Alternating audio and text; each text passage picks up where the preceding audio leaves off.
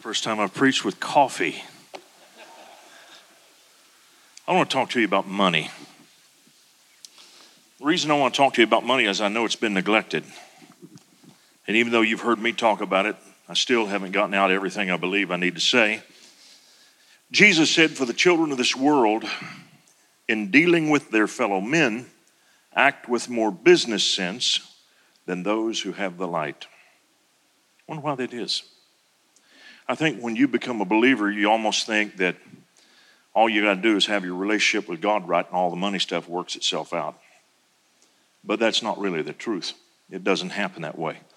And if it did, Jesus wouldn't have said what he said. Jesus is the one who said that God's people don't understand money very well. Now, the scripture is full of warnings about not going crazy about trying to get money.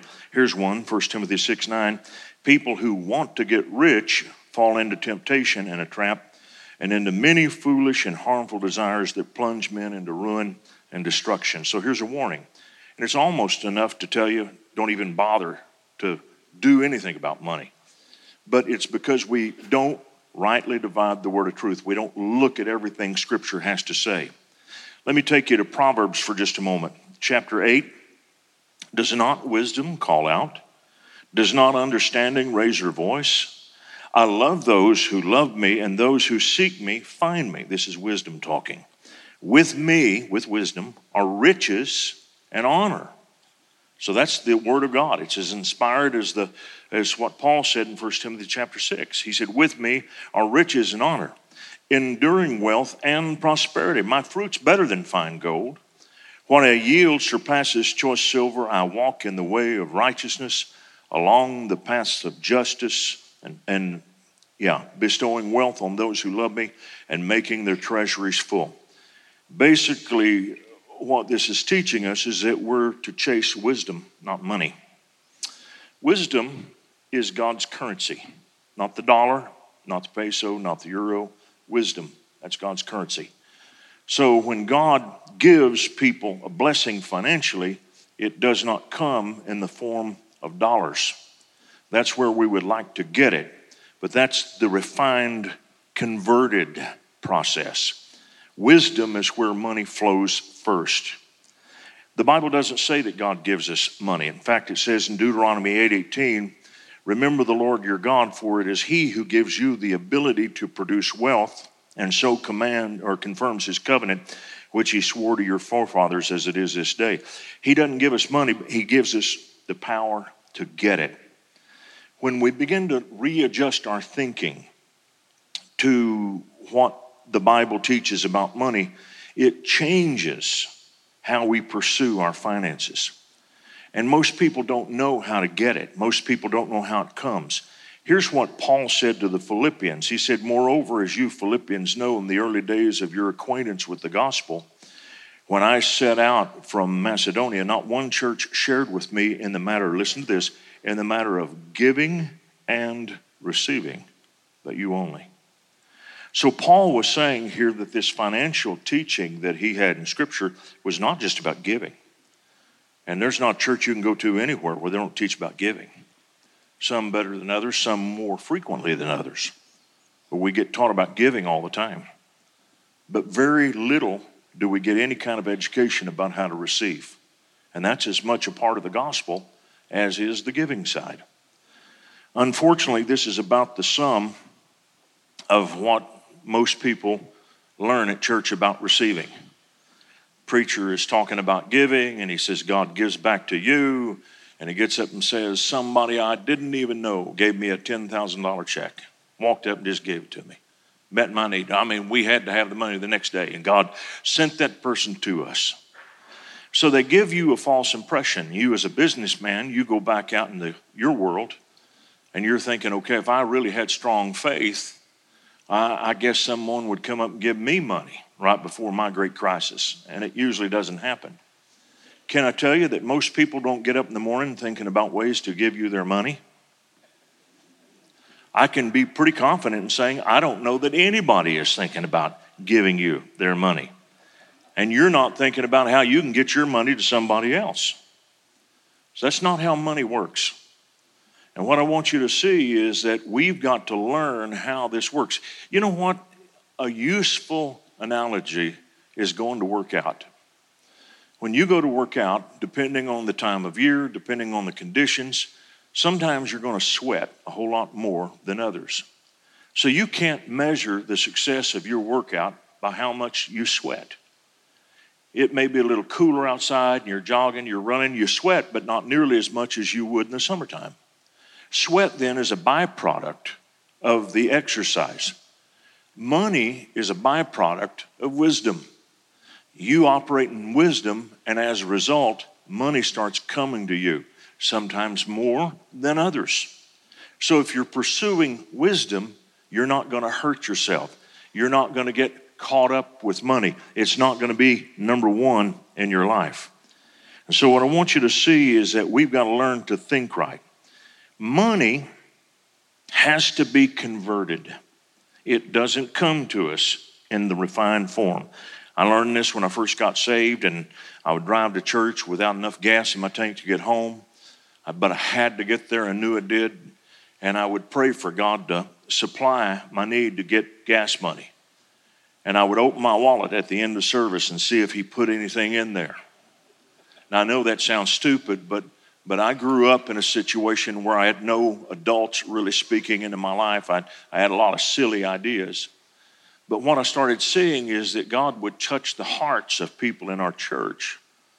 And they would come and hand me $5 or $10, and I would see that was the hand of God. So I thought if I had real faith, he'd just create the money. But if he would have, he'd have been a counterfeiter. God's not going to create money and stick it in your wallet or stick it in your bank account. That's not how money works. Money flows through people. Now, it has to be converted. Everything in this room was here when God created the Garden of Eden on this planet, but it didn't look like this. These glass fluorescent bulbs up here and all the glass that you see, that was on a beach somewhere in sand. All of the steel was in ore in the heart of the earth. All of the plastics were in some petrochemical mix down in the earth. Everything that we see was here, but it didn't look like this. It had to be converted. And the best way to think about money, I think, is to think about electricity. Electricity doesn't do you any good unless it comes to you in a channel. Now, years before men learned to harness electricity, they discovered electricity, but they didn't know what they could do with it. And even to this day, there has not been a really successful conversion for using and harnessing lightning. It's not something we've been able to do unless there's something that's just recently happened. It shows some promise because there's a tremendous amount of energy in lightning, and I suppose maybe someday they'll find some way to capture it, but right now we don't do that. But electricity doesn't start as electricity. It starts out as coal or natural gas or a hydroelectric dam with the ability to spin turbines that generate electricity, or we have steam-fired stuff in the coal and gas plants, and that's how our electricity comes. It's converted. And so money has to be converted from one of four things. Here we are. Number one, labor. In all labor, there's profit. So you convert your labor into money. But you've known this already. Some people get more for their labor than others do. And the reason is because they have more highly skilled labor. That's why the doctor gets more money than the ditch digger. Ditch digger works probably harder physically, but he doesn't get as much money as the doctor does because the doctor has something else to go along with his labor, wisdom. Wisdom can be converted to money. When you go to a seminar, you're going to receive wisdom. Actually, when you come to church and pay your tithe, you're paying for wisdom. Wisdom is something that you can convert into something that'll bless your family. It should bless your bank account. It should bless your finances. It ought to bless you mentally. It ought to bless you in so many different ways. So wisdom can be converted to money. Then there is this thing called product, where we take our labor and our wisdom and we create something that is a third standalone thing. It is a product. And the product is useful because the product can go and I don't have to go. The product can go out there. I can mass produce product and sell my product and get money in exchange for what I've done. And finally, there's one more thing that makes money, and that is money itself. The more money you have and the surplus money you have, you can learn to use it to invest and turn that money into more money. But those are the four things. Everything that makes money can be put in one of those four categories. It comes through labor, wisdom, product, or other money. Now, when we start thinking about money, our thoughts ought not be, how do I get money? But that's really how we think. Our first thought when we're in a great need is, who out there can get me money? And you've got to change the way you think. I had to learn this the hard way. I did not understand this. I grew up without any money. Neither one of my parents was successful financially. Money was always a struggle for not only me, but the family I grew up in. Money was always tight. We did not have a lot. I had to adjust my thinking. I had to quit resenting rich people. I presumed that everybody who was rich was a crook. And one day the Lord spoke to me and he said, you can't be blessed financially till you quit thinking like that. He said, there are some that are crooks, but he said, there are a lot of people who worked hard and they're a blessing to this community. They've made jobs. They stuck their necks out. They brought income into this community. They put a lot of people to work. They're a blessing to a lot of folks, and you're resenting them just because they have something you wish you had. You better get your attitude fixed.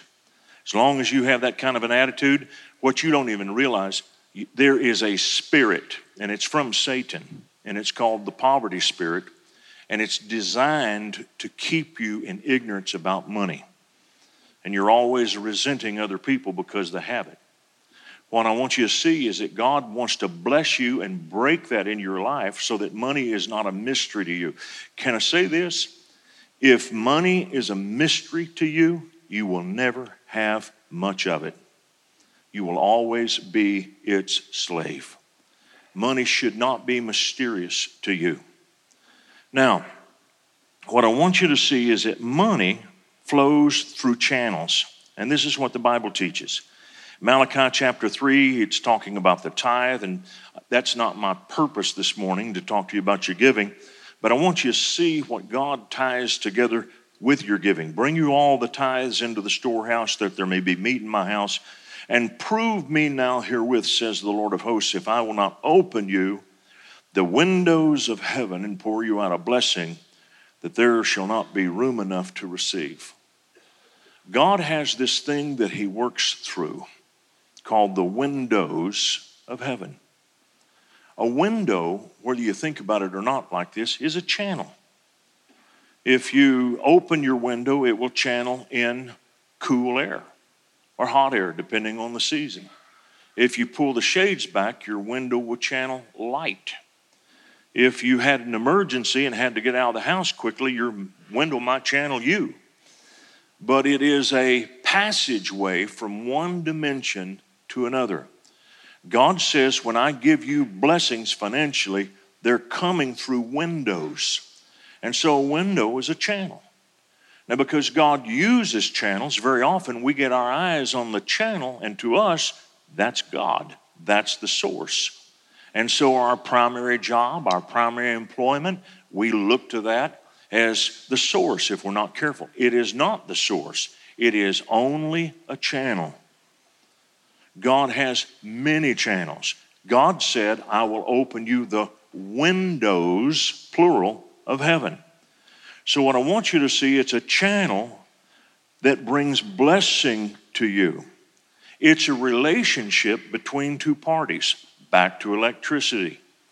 You get your electricity, your water, your natural gas, your cable, your high-speed internet, everything like that that blesses you comes to your home in some kind of a conduit. It doesn't just show up. It has to have an avenue to get to you. Money follows avenues.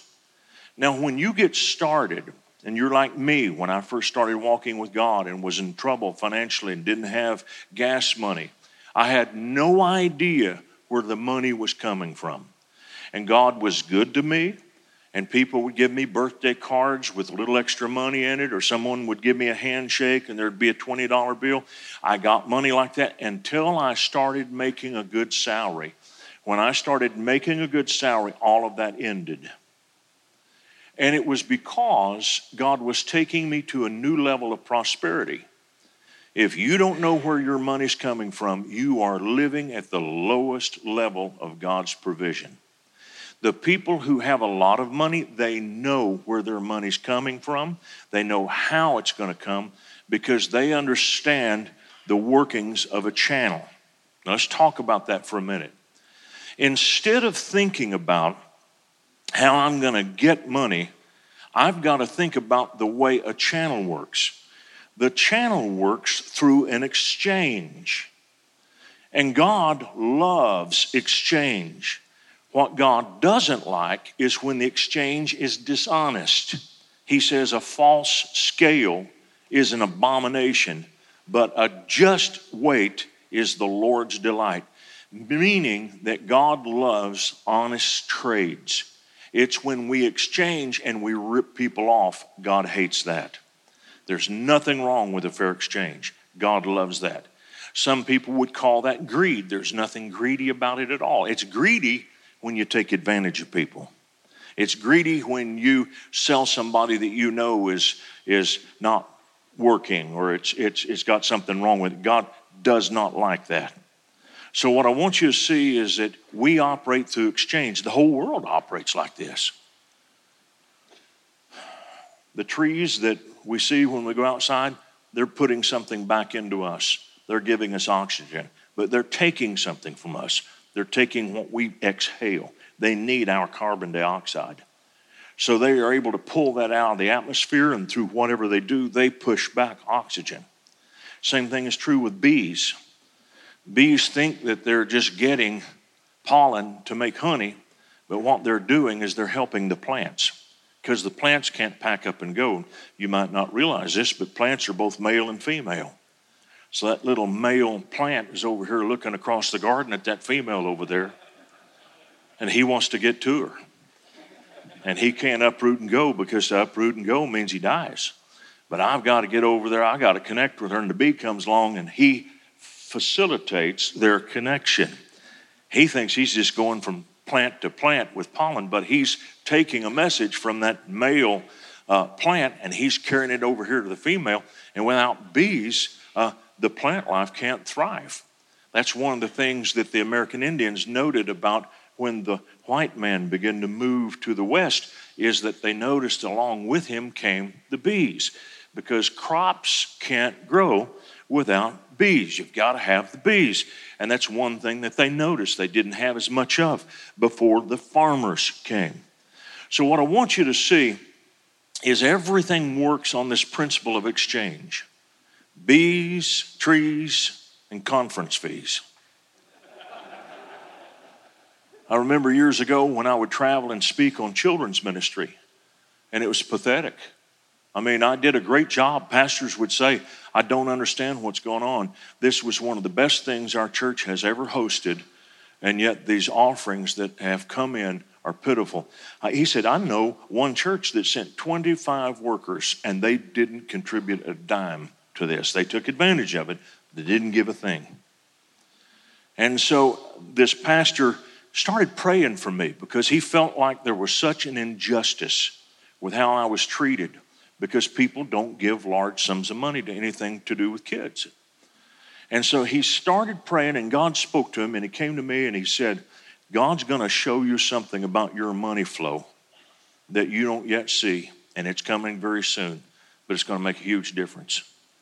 Just that little thought put me in a search, and I started making it a matter of prayer. God, what is it that I'm not seeing? I don't know. I think it had to do with reading an airline magazine, because in the airline magazine there was a conference on negotiating by a guy named Chester Karras, and I'd see that ad every time I'd fly. And he would charge a fee for his conference, a huge fee, but it was how to negotiate. And they would do these seminars in hotels all over the country.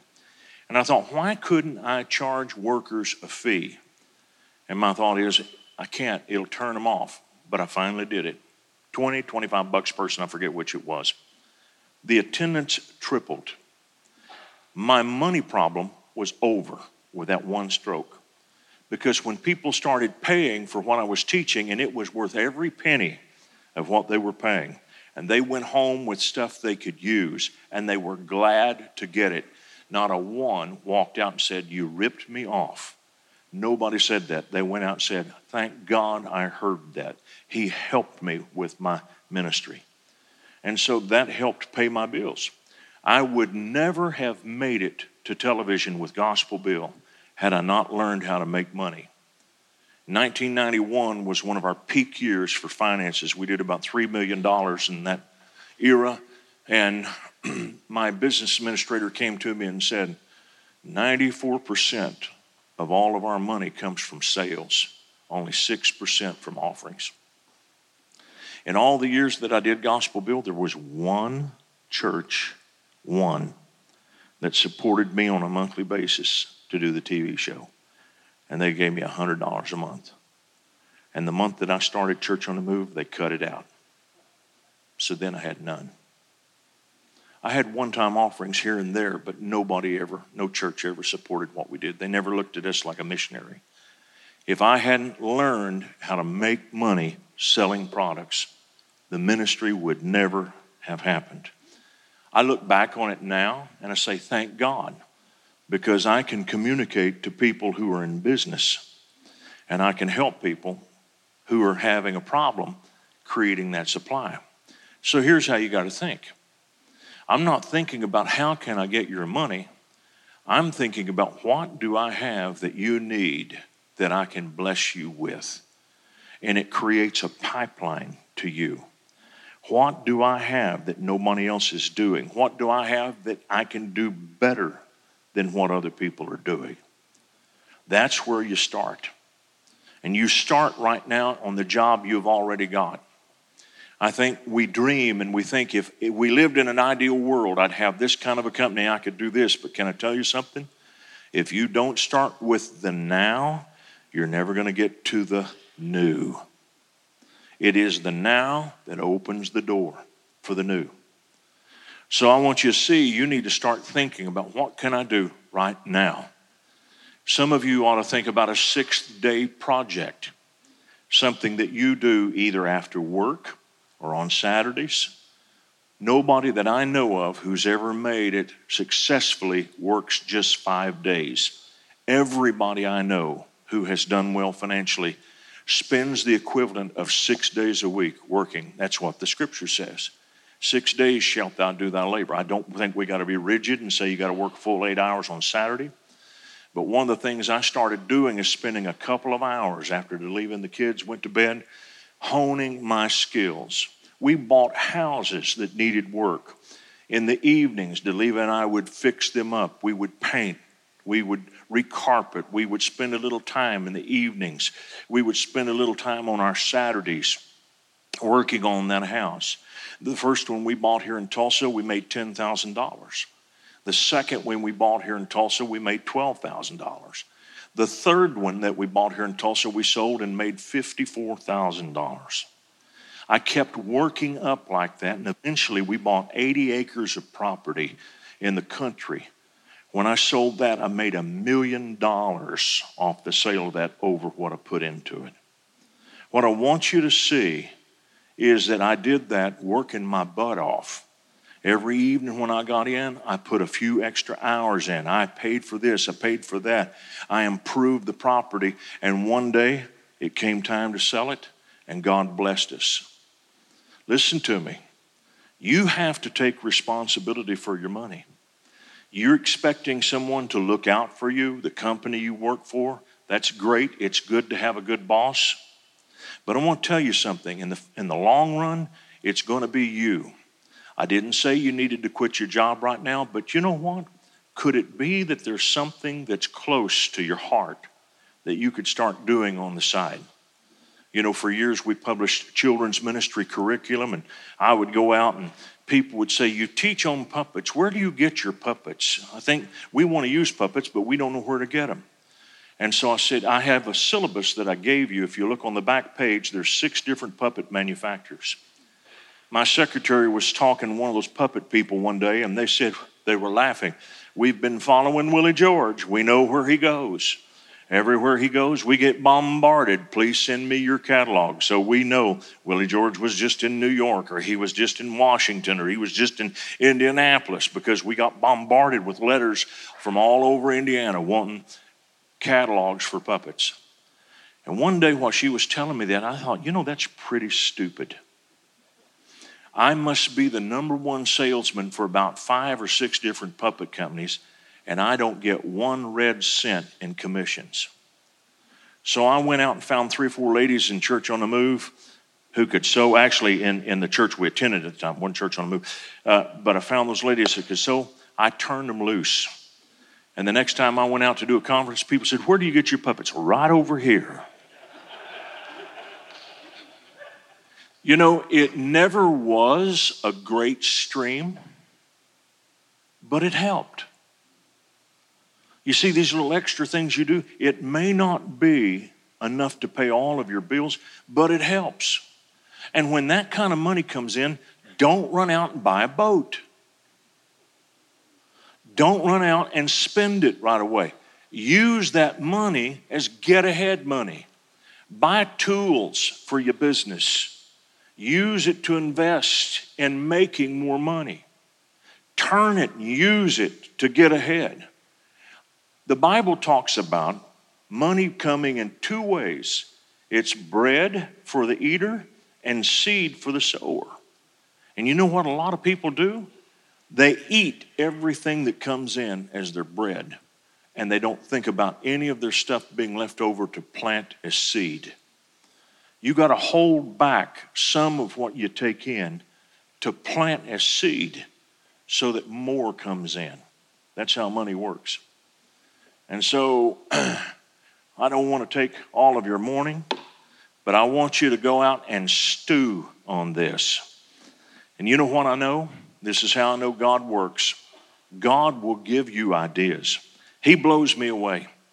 Because people come back to me and said, I heard you talk, and I went out, and he gave me the most amazing thoughts about what I should do. And it was simple. And I'm not going to limit God by trying to tell you how it all works. Lady here in our church had breast cancer, was a survivor. I think I got the story right. And she learned through her experience that going to a spa was a very uncomfortable thing for a cancer patient. Sometimes your hair is not there. Sometimes you feel very inadequate because of maybe you've had a mastectomy. She created a spa with the specialty of ministering to cancer patients. Now, anybody else can come too. It has been a huge hit, and it causes people to want to go. And people who have experienced cancer share their story, and the next thing you know, somebody ought to do this. This extra plan that you may come up with might start out with this thought: why doesn't somebody do something? Maybe that somebody's you. Thank you very much.